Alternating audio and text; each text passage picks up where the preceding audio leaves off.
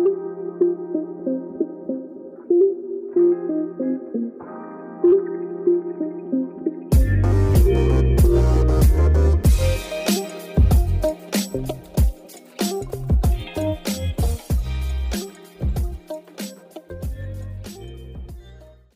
and welcome to the first episode of Tip of the Antler. We are thrilled to have you here today. During this podcast, you'll be hearing from students, faculty, and other special guests from the Winchendon School on issues, topics, and news that affect us not only as members of the Winchendon School, but as a global community. I'm your host, Brad, and joining me today is fellow co-hosts Julia and Jeremy. Thank you, Brad. Hi, everyone. Thank you guys for listening in today. The question for our panel today is, what are some issues that you think are affecting voter turnout this election? One of the most important issues impacting the voter turnout this election, regardless of position, is the ongoing pandemic. The current state of our nation is evidently fragile, and the citizens have felt vulnerable and helpless concerning the disease for months on end now.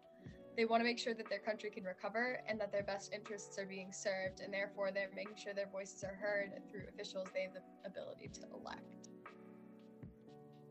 Social media has certainly influenced this election a great deal, especially with people being on social media more. I think many people get most of their information off of social media and Twitter. It was a place for people to create a community. And potential candidates used social media as a tool in this election. They used it to boost their campaigns and have a more direct relationship with their voters. I think with social media's large growing user base, you definitely have to be careful about who you get your information from. I read the statistic somewhere that fake news travels 6 times faster than real news, so you really have to be careful about what you see and what you believe. Yeah, absolutely. And I think in the increased accessibility to vote in accordance with the pandemic has definitely impacted that voter turnout. The voter process, as we were talking about, only comes around a few years. Sometimes people get busy and their schedules restrict them from voting, or the lack of transportation to a voting establishment. But this year, because of the pandemic, mail-in ballots were added as an option in many states, and you could acquire one without a medical excuse. So was made more widely available. This definitely impacted how many people took the time to vote because they had the time concerning their jobs and then they had the ability to get the vote in. But this is the first election that we've really seen the general public have accessibility to mail-in ballots. I think what we're starting to see, kind of bouncing off that, Jeremy, is that we're worried about what it's going to do in the hands of the general American populace, you know? Because before, people with health issues, and I believe overseas, could also do mail-in ballots, and it's never influenced the election on such a quick turn. Absolutely.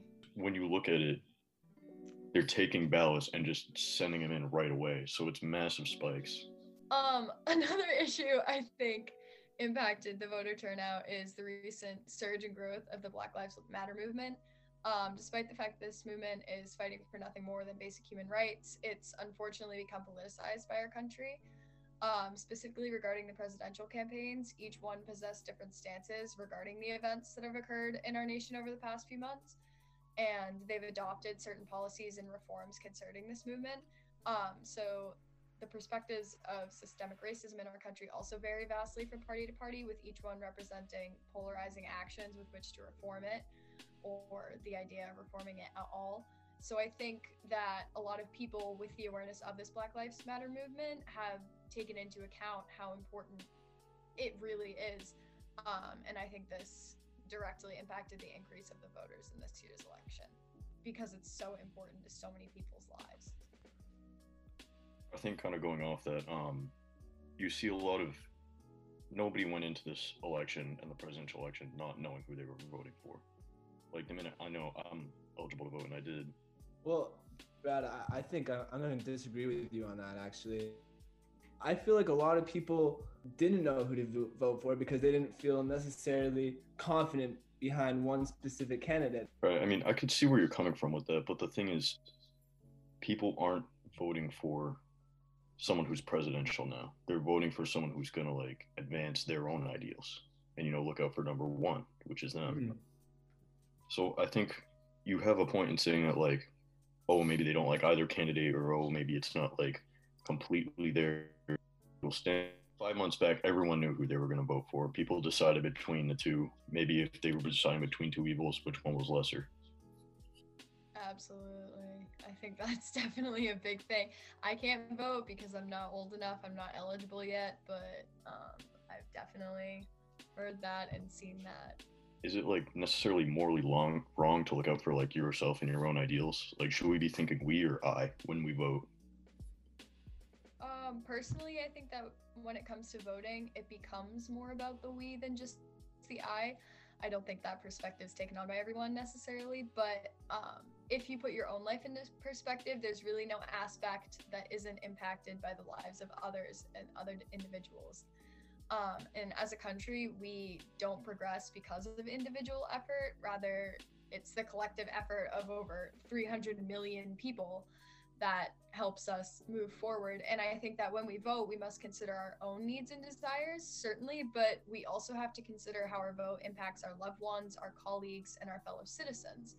And in order to improve our country, we have to vote for whomever is going to best represent and fulfill the needs of our people on the whole, not just ourselves. Vote for yourselves, but you want to vote for yourselves in a way that, like, take a look at your own morals and values and what's best going to reflect everyone as a country at that point. I suppose that's a good way to look at it, because, and this varies completely on person to person. It's the decision whether you want to retain your individual ideals or whether you want to kind of set aside those ideals for someone else. And I think it varies to the individual because both have pretty good points. There seems to be kind of a buzzword, or I guess a buzz idea, if you will, about sensibility and common sense in this election, and which candidate has more of it. And I was wondering if there is like a universal thing of like sensibility and common sense, or if it varies from person to person. Like what you think is sensible may not be what I think is sensible. Yeah, I think that's really a matter of perspective. Everyone has a different way of life and they're living differently, so they all have different perspectives. I have to agree with you, Jeremy. I think that's where the different political parties that you can align with come in, because everyone has like those different ideals, I suppose. We totally understand that everyone is their own individual, so their own, I guess, perception of sense is going to be different. What would you guys change about this election if you could? Or even this country? If I could change something about the current state of our political system, I would look to bridge the gap between the Democratic and Republican parties. I feel that if our leaders and our officials make an effort to resolve tensions among their respective parties, their followers would certainly follow suit. By listening to each other and really learning from each other's different points of view, that we can alleviate and hopefully eradicate any negative feelings and emotions that are currently ongoing between these two parties. And I really think that if we can accomplish this, and like, believe me, I know it won't be easy, I think that the future of our country is very bright. When the different parties of our country can restore their original intentions and really abide by them, we will be able to accomplish as much as we can imagine. Fundamentally, you do have a good point about it, but I think with respect to the problem of a two-party system is that will there always be controversy between them? When you have like two political parties or political affiliations, they're bound to contradict each other. It doesn't matter what system it's in. I think it's definitely a reoccurring theme every 4 years.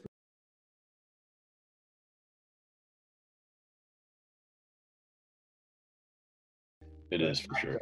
Do you guys think that ongoing presence of social media has like contributed to the increase in tension between the two parties?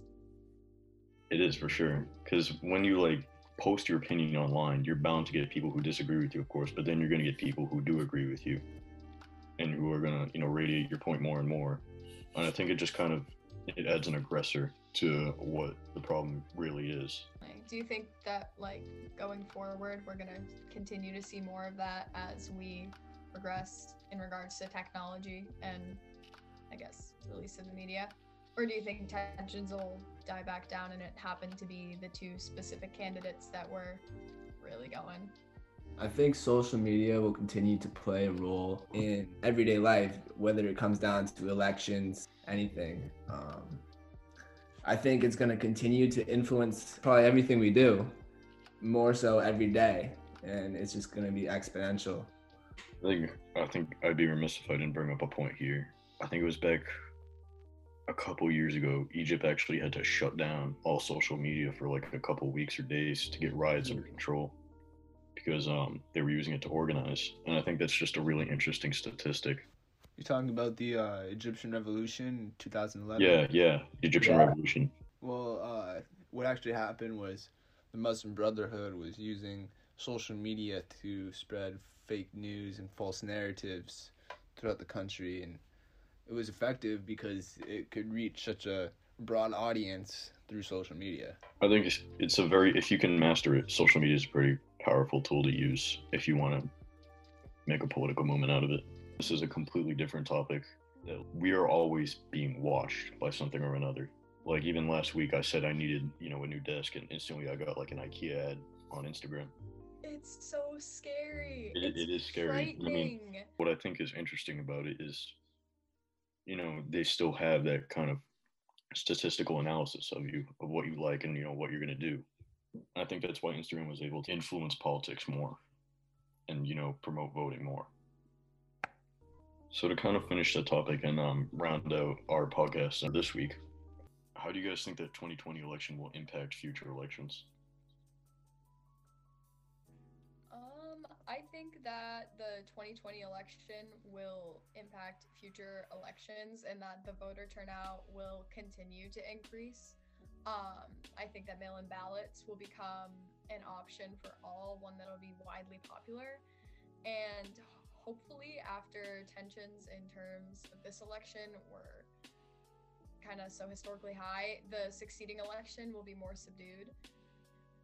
I also believe that access to information about each party's campaigns will continue to be made widely available via social media platforms, and that we will see a rise in the number of citizens who are taking advantage of this knowledge by educating themselves.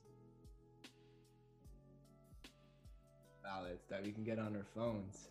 Yeah, digital ballots could be a good invention. I mean, we'll talk about the privacy of that another time, but I was gonna say, we talk about the corruption of mail-in ballots and the controversy regarding that. If we introduce online ballots, that could cause. And I feel like issues. I should mention also, this election technically isn't over yet because they're still pushing lawsuits. Yeah. And I find that just crazy because it started, a good week ago at this point, right? At least it's been ongoing for, when was the first early voting? Yeah, the latter part of October. At least a month ago. And I just find it crazy that it's been going on for so long because so long. As kids we would go to sleep during an election and find out who won the next day, And I think that it's a thing that will imprint on this generation specifically because you see, I'll bet you $100 our generation will always go to the polls now. It's just going to be a generational characteristic, just back in 1968 they did the same thing. Back in the Civil War they did the same thing.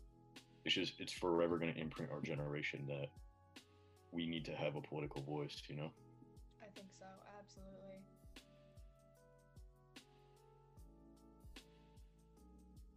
If you enjoyed today's conversation, please don't forget to hit that like button and subscribe to our podcast, The Tip of the Antler. You can find us on Spotify at Tip of the Antler and head to www.wapediaweekly.com to learn more about us. Again, I am your host, Bradley Bigelow. Jeremy O'Neill. And Julia. Tune in for our next conversation, and as always, have a wonderful day.